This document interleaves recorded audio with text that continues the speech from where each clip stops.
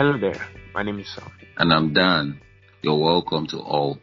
It is our extreme pride to put together thorough and eloquent conversations on topics surrounding logic that shape the depths of our thinking and that affect our lives and perhaps show the many lenses through which we are capable of perception. Stick around with us as we explore these alternatives.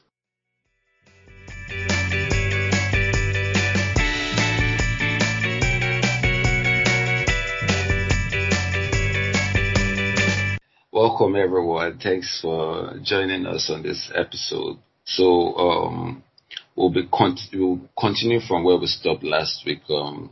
Handling rejection. We felt there are certain concepts or certain issues within touch there, just to be mindful and get more on it. So before we go on, I don't know, Sam, do you have anything to say? Do you have any stuff from last week you feel we didn't talk on, or what you really have in mind tonight? Well, first of all, I'd like to welcome everybody again. I know that Dan has welcomed you. Welcome to our show. Welcome to this wonderful episode that we'll be having. And from last week, we started to talk about handling rejection. And there was a lot of beating about the bush last week. We didn't really hit any solid nail on the head. But I think that this week, we agreed from last week that we'll talk about, self-pity when it comes to self-pity. The points where rejection reaches or hits you so much that you begin to experience self-pity. And I'd like for us to explore how we can navigate our way from there. There's a word, leverage, how we can leverage rejection for our own good instead of, just wallowing. Beating around the bush, I mean. All right. And we also have a story in the mix. Your story. My story? Do you remember? Yeah. Yeah. We had it. I do. For those that will keep up with us, we have a story. We have a story to keep up with. So self-pity. I've been thinking about self-pity for a while now, and I came across this author. It was a Russian or Eastern European. His name is Fyodor Dostoevsky. His pardon me. So the guy basically has this very, very, very interesting story. He was a very successful young writer at the time. Well, he made some money, became quite popular, meet kind of urban philosopher. He would go to bars and argue, go to salons and argue. Eventually, he would say one or two things that the rulers at the time wouldn't like, and he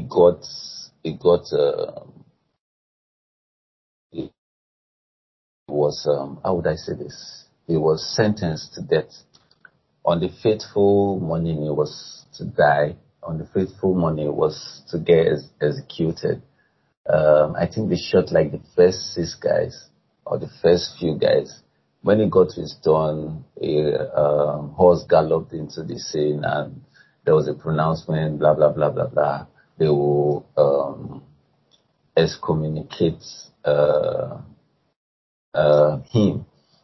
So instead of him being executed, he would just spend a very, very, very long time in prison. Well, that's how his story begins, and he will eventually leave prison, write more novels, be more successful. But at that point in time, when he was supposed to be killed, when he was supposed to be executed, something dawned on him and something snapped.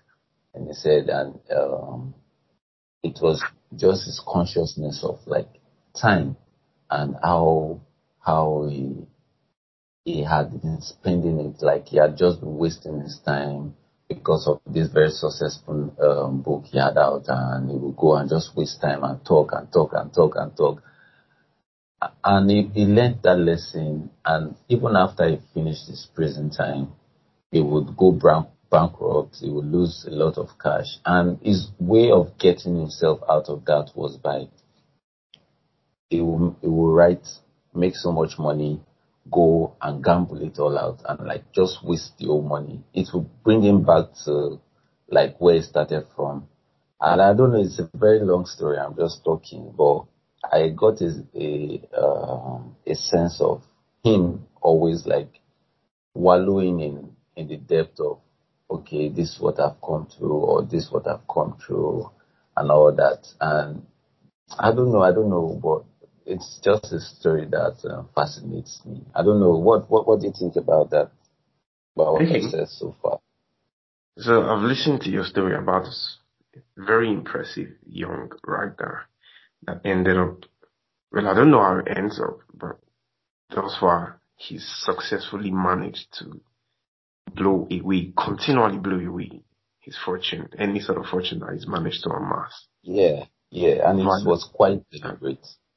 So it's a cycle that he deliberately enters into over and again. And I'm guessing that eventually he realized it and then he was trying to navigate his way out of self-pity. Because there's no how that you come to realization of that sort of thing, that the weight of the consequence of your actions will not bear down on you. So it's to get to a point where you need some sort of transcendence from that place of self-pity onto, a place that you can actually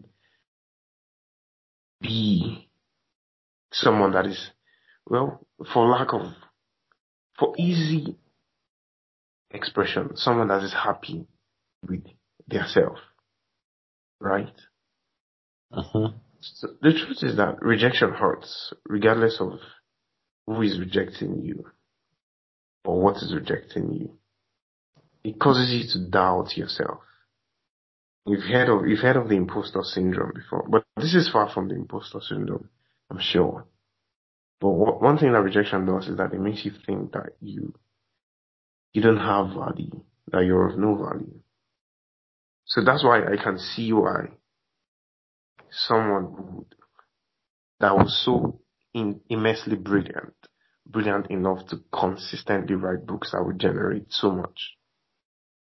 Do you understand? I think that Yeah, there was this definitely. intrinsic lack of value in him. He felt so valueless that he felt like because you mentioned that these things were deliberate. The only way that he could make any meaning of his life was to throw away that good fortune. Actually, yeah, yeah. The only way he could Right. make meaning out of his life was by throwing it away.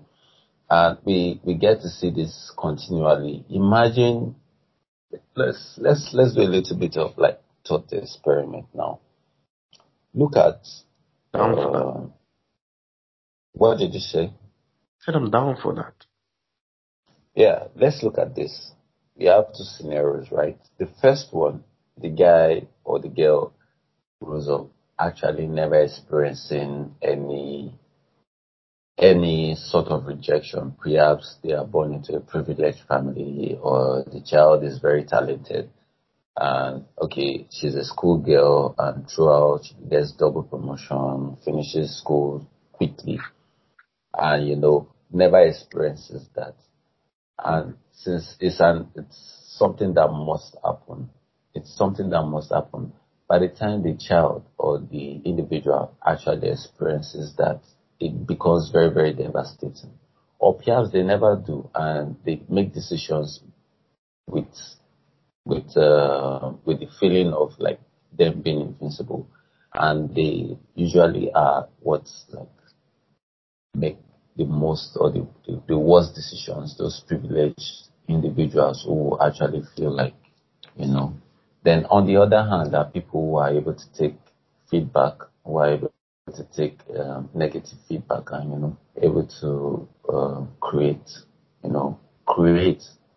something that resonates with individual. So I don't know, that little thought experiment was like in my head. Those two individuals who would be able to make better decisions. The person who has been able to deal with negative feedback over time, and the individual who is so talented and has never you know. Well, I think that there is no one size fits all answer for that question. Because what I would like to, dwell on the scenarios here, we have to understand that people are first individuals. And regardless of how we want to compress, the thoughts of people into generalizations and maybe hasty speculations, we have to reconcile the fact that people are people, and whatever it is that they make as decisions will be affected by different things, different factors, their environment. But the baseline now is you set two sets of people or two kinds of people, and you're asking which would make better decisions. Well, the truth is that if you can handle negative criticism, if you can handle it, and by handling, I mean if you can accept it, not allow it to crush your ego, because I assume that the other person would not want to receive negative feedback or criticism because it will crush their ego, seeing as, they're so talented or they've been so talented and privileged all their life. They've never had their creativity questioned. They've never had their excellence, so to speak, questioned. They're pretty much genius. And then the other guy has to, consistently comb his way through all these feedbacks and criticism and continually climb the ladder, onto a place of refined work. But ultimately, I think that if we're talking about the arts, who will make a better decision as per a creative? Well, we all know that it's important to listen. So I think that the person that listens will have slight edge, a very slight edge over someone that doesn't listen. It goes without saying.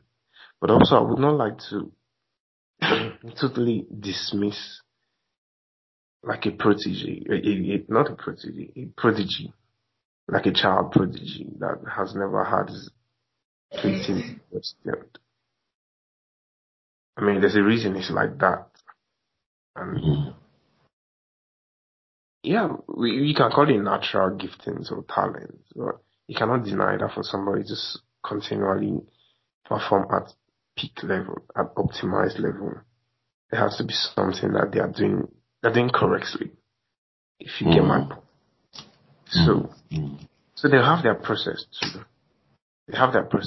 So I don't quite think that decision making is a clear cut investigation between those two classes of people. But I think that if you're trying to access how much they would learn, their willingness to learn and grow, then it will be easier to say that, okay, the guy that listens will learn and grow. And then you can actually match it to the decision making and say ultimately make slightly better decisions than the guy that don't listen. And if we want to link it to this whole self-pity thing, we can see that ultimately if the guy that doesn't listen gets to a point that, you have gone so high and you are so high and lofty, and then the ground is pulled from below your feet and you just go down and you hit rock bottom, then that's some sort of rejection in itself. Or maybe you've got to a point where you're so out of touch with reality, and then people begin to actively reject what it is that you put to them as art, and you fall. You just have that pitfall, you hit rock bottom, and then a cycle of depression and hurt and self-pity starts. So that's how best I can intermingle this whole discourse. Can you make any sense of what I said? Definitely. You made a lot of sense, and it's just something I'm curious about. Having like tough skin for feedback, and this other individual who just goes smoothly. At the end of the day, they have to make. All right, so I think that settles that. But you also mentioned something. You mentioned ego, and I remember from the last podcast, from the last episode, we are trying to look at the balance between feeling selfish enough or acting selfish enough. In this, not in the greedy, grimy sense of it, but like being active about your self-respect, and on the other scale, self-pity. How can we balance both together? Because I don't know what your opinion is on like you've mentioned now, self-pity is like being in a cycle of depression. But can we look at self-pity now in simple terms as, the ability to just take negative feedback or any kind of feedback at all? Then on the other hand, we're looking at selfishness in the case of like self-respect, self-mastery, that kind of thing. Then at what point can we balance those two? Yeah. Yeah, I like that question. It's trying to tie everything in the middle. I think that, excuse me, the point that you can balance everything is, the point is that you stop seeing rejection as a humiliating force, devalue you, or as something that is meant to reduce you. And you start seeing it as a necessary tool for development. It means that the point of balance is where you start to leverage on your moments of rejection. When you go back to your moments of rejection and reflect on it, and rather than be bitter and angry and cry and be downcast, what you do is analyze those moments and, reframe them as a key to unlock new paths of success, because new paths of success might actually be locked in those moments of reflection, of rejection. And you can only find it when you begin to reflect. And that happens when you have a shift in perception. What they will call a paradigm shift. And the only way to achieve that is that you do not internalize rejection. You don't make it mean that if somebody rejects me, it means that my life is less valuable than it is.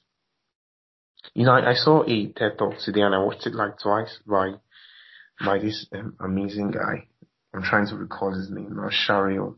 It's a difficult name to pronounce, right? Daryl Stinson.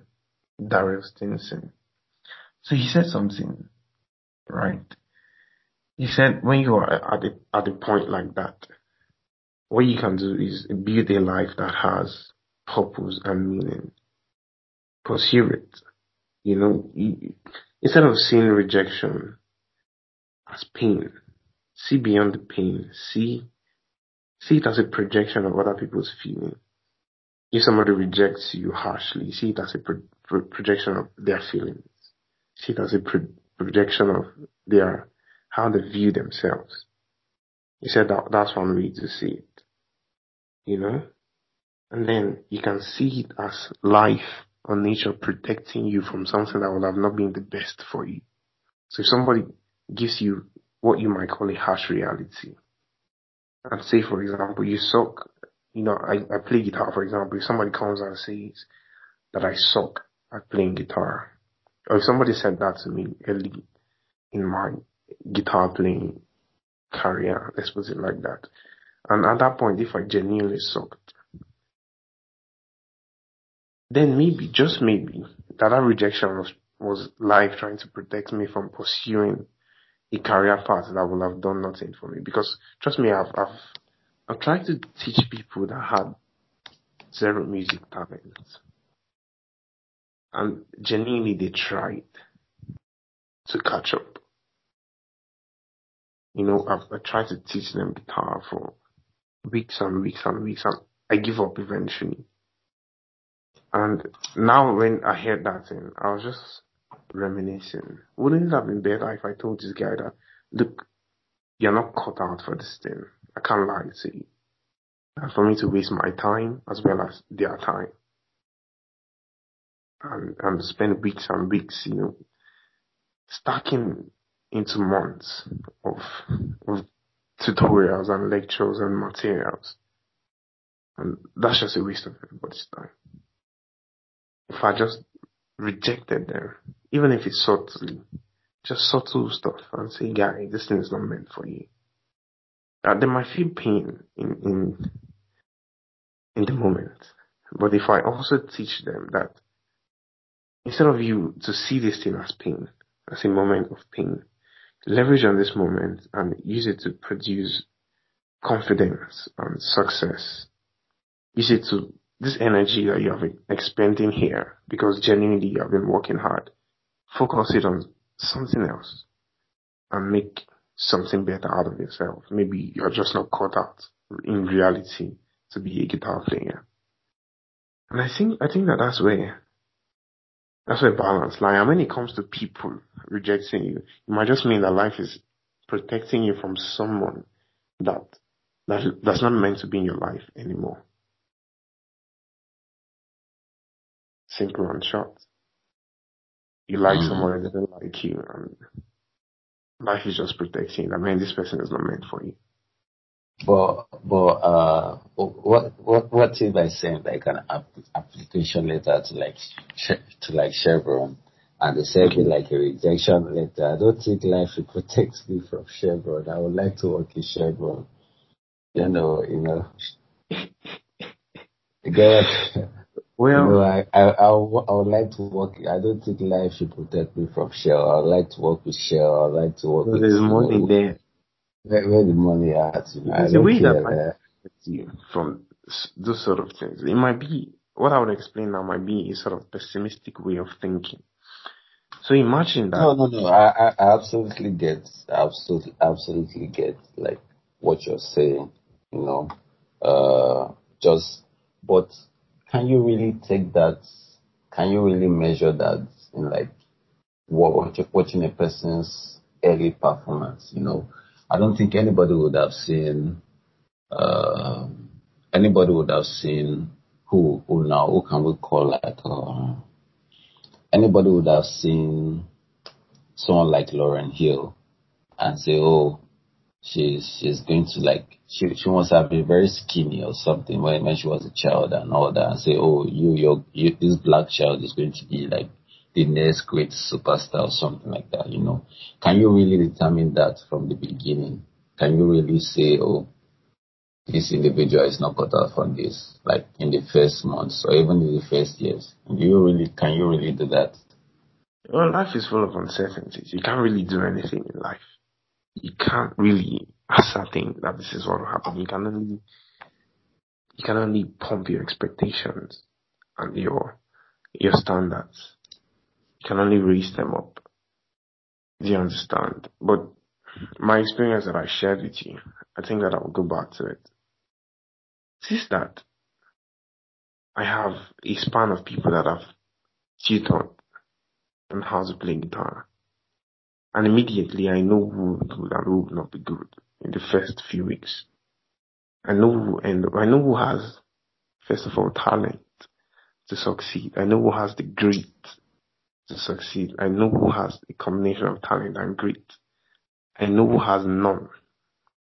And then I know who has grit, but no talent and no prospect. Yeah. It's easy to spot for me. If someone is tone deaf, they are tone deaf. There's nothing you can do about that. That person cannot learn music. Like they're just tone deaf. There's nothing you can do about that. If they can't keep count, for example, that's another reason. If you can't keep count, you can't keep count of basic time signatures. Then you can't keep count. There's nothing they can do about that.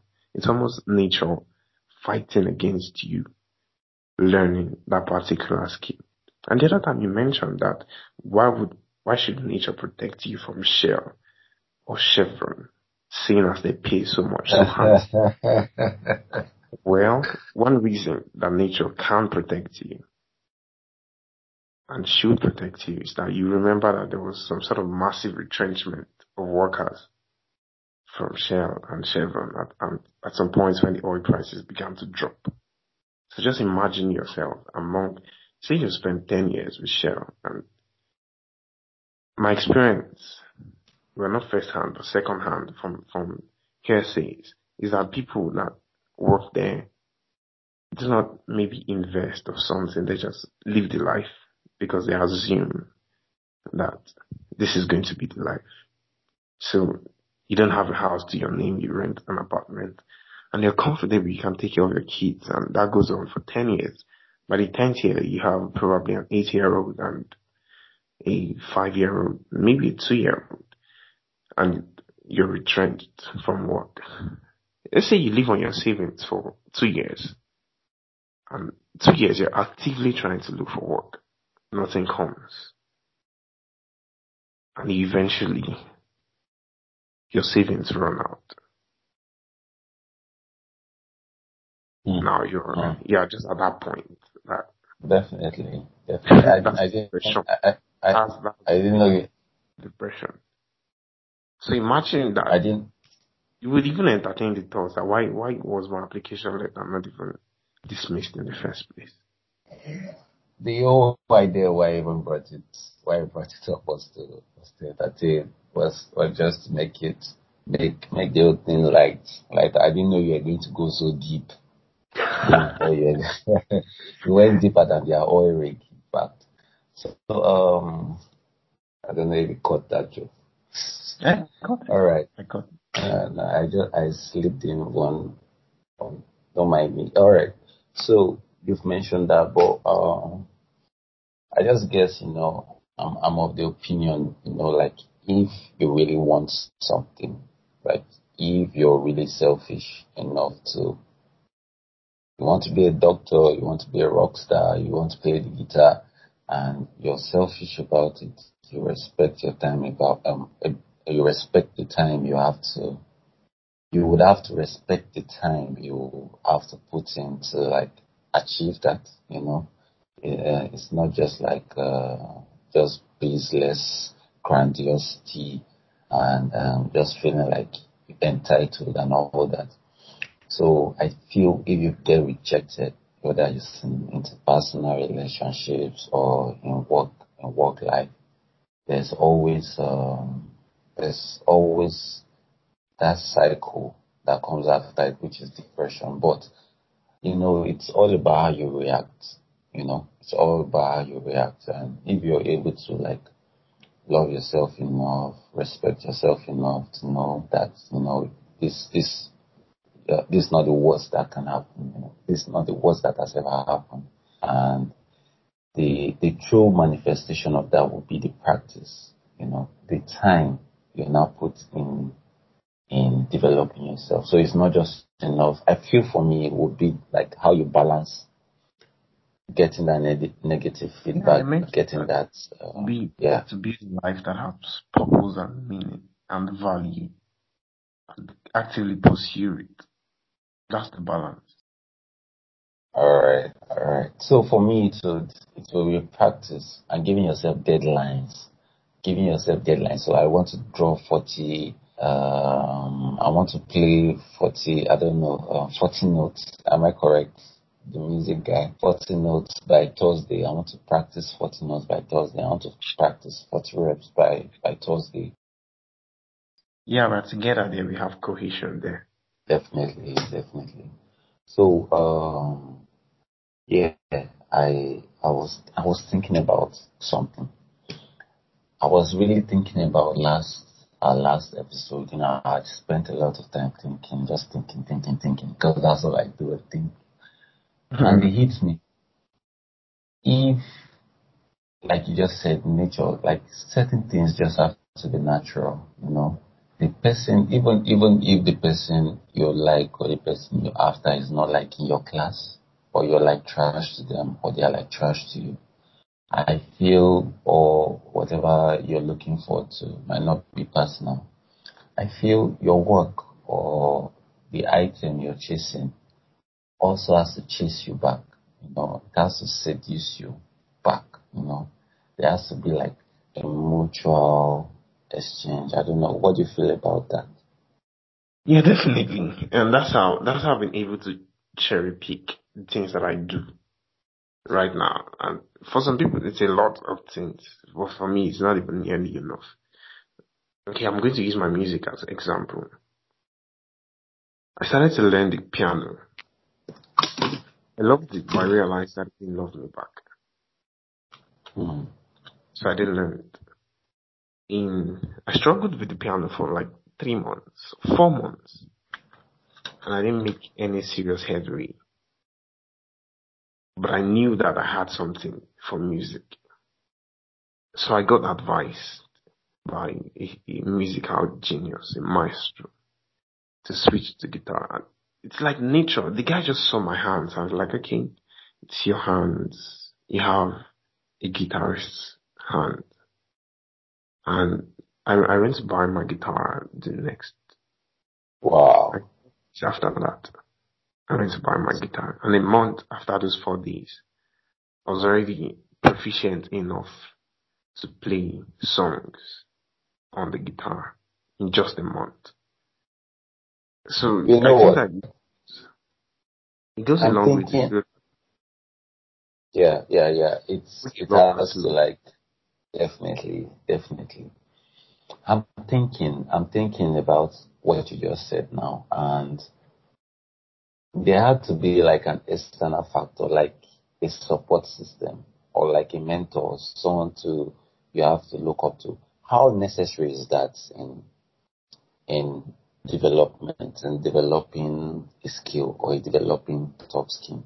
How heavy is a support system or a mentor or somebody, forget about that girl or forget about that guy or forget about the piano, do this or do that.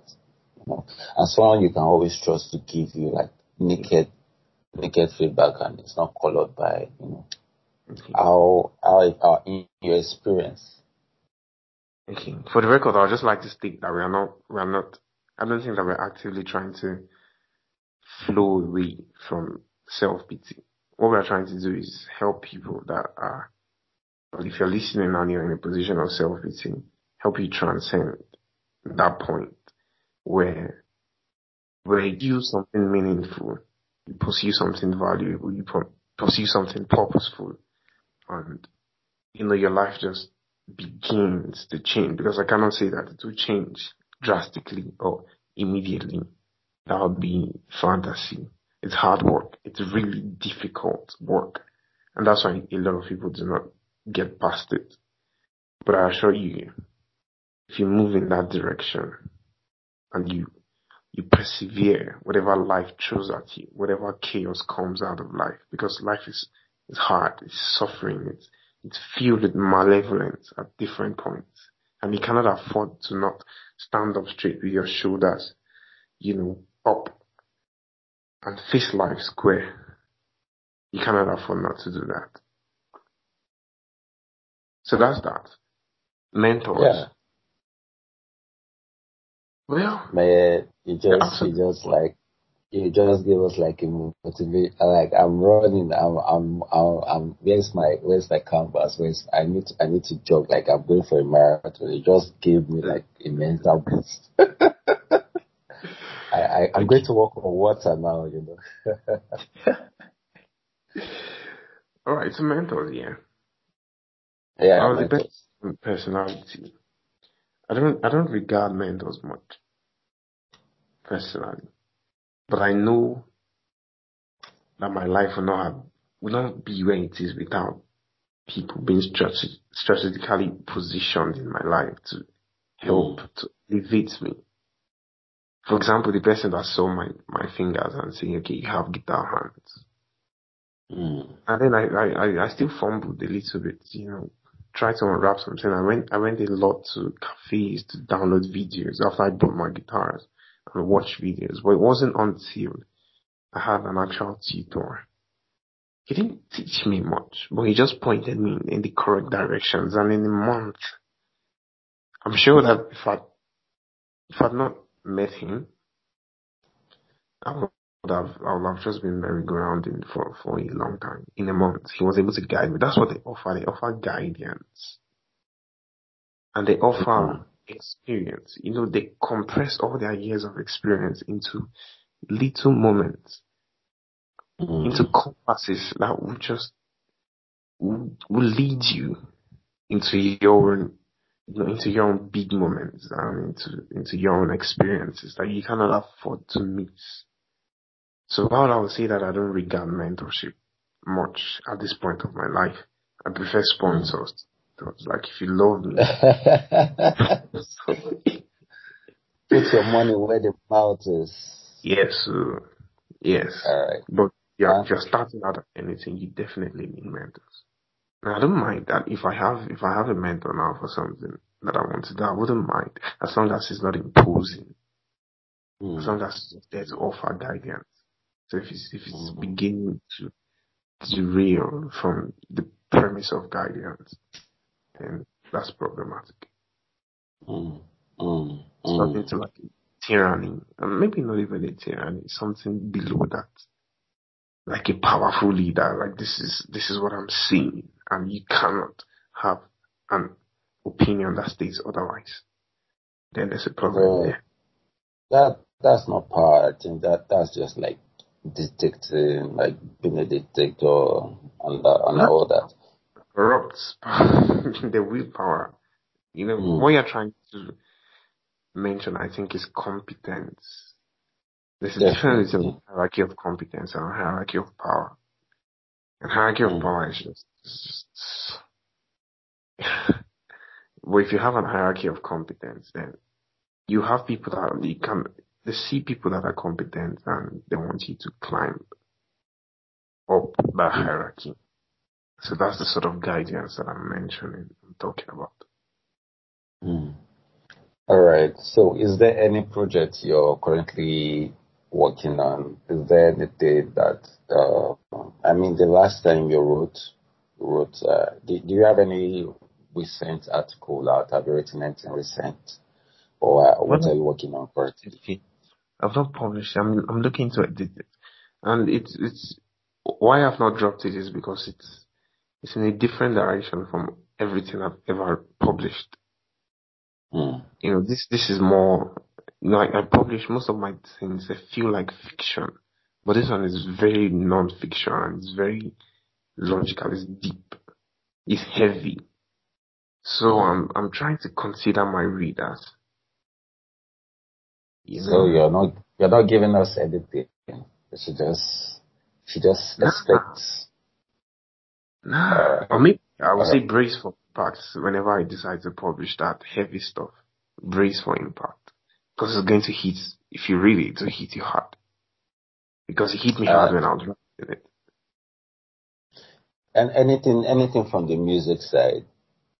Well, from the music, I'm currently out of my state. I stay in Lagos and now I'm in Ibadan.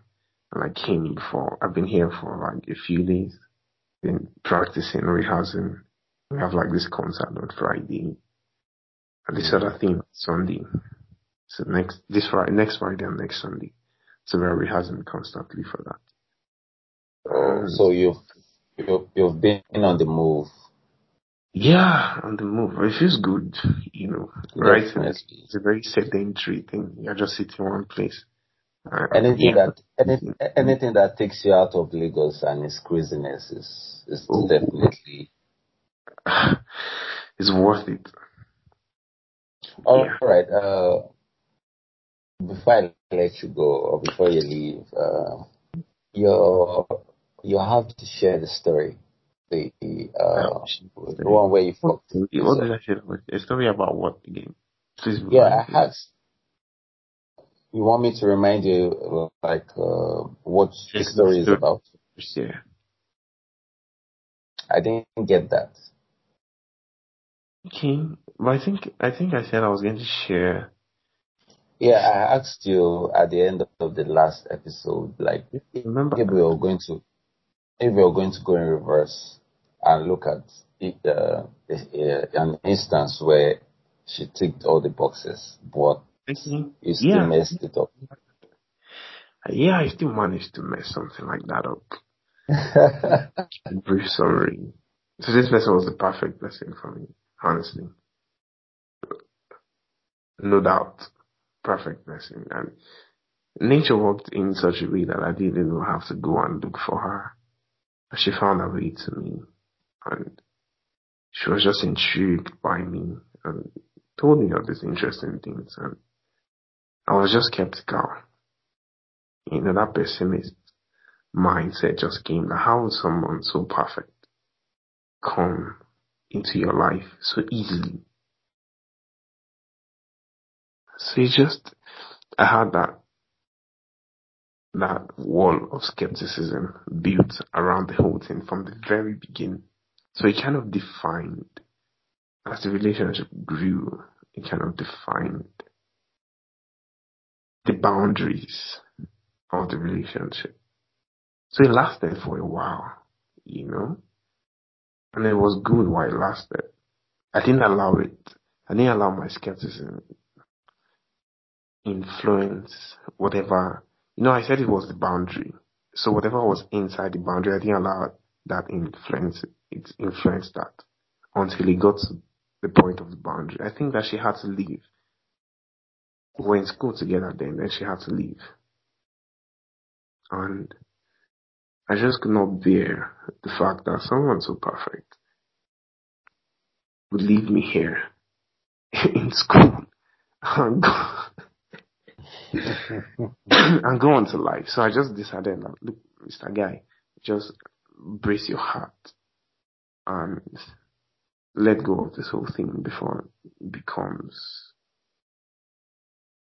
start hearing stories that touch. I don't want to hear a story. So I just gradually withdrew. And I guess that she sensed it too and withdrew, and it goes deeper than that, but that's how much I'm willing. This is a very, very sad way to end the show, but it's what it is. When I think about it now and I smile, I mean, in view of what I've said, I mean, it might have been life trying to protect me from someone that wasn't mine. Nike Barbie, Wahala on the rocks. If you try me, I walk like I talk. Number one champion, supreme, that's me. Who you ain't there to be. Wahala on the rocks, on them Nike shoes and socks. I just copped them, let the clock tick tock. Well, for now, I guess it's good night. So everyone should stay ready for the awesomeness of the next 2 weeks. Myself and Dan, have a wonderful week, and the next week see us again. Bye. Cause you're not Batman, not Superman, no aeroplane, this ain't television. Batman, not Superman, no aeroplane, this ain't television. Cause you're not Batman, not Superman, no aeroplane, this ain't television. Batman, not Superman,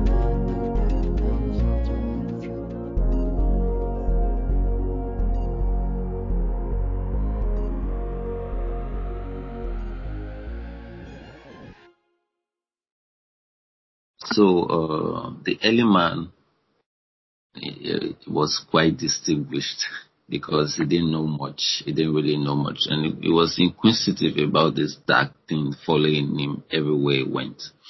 So he wanted to grab it and know much about its nature. So he would look behind him and see the shadow, his own shadow, and run after it and chase after it and try to grab it in his hands.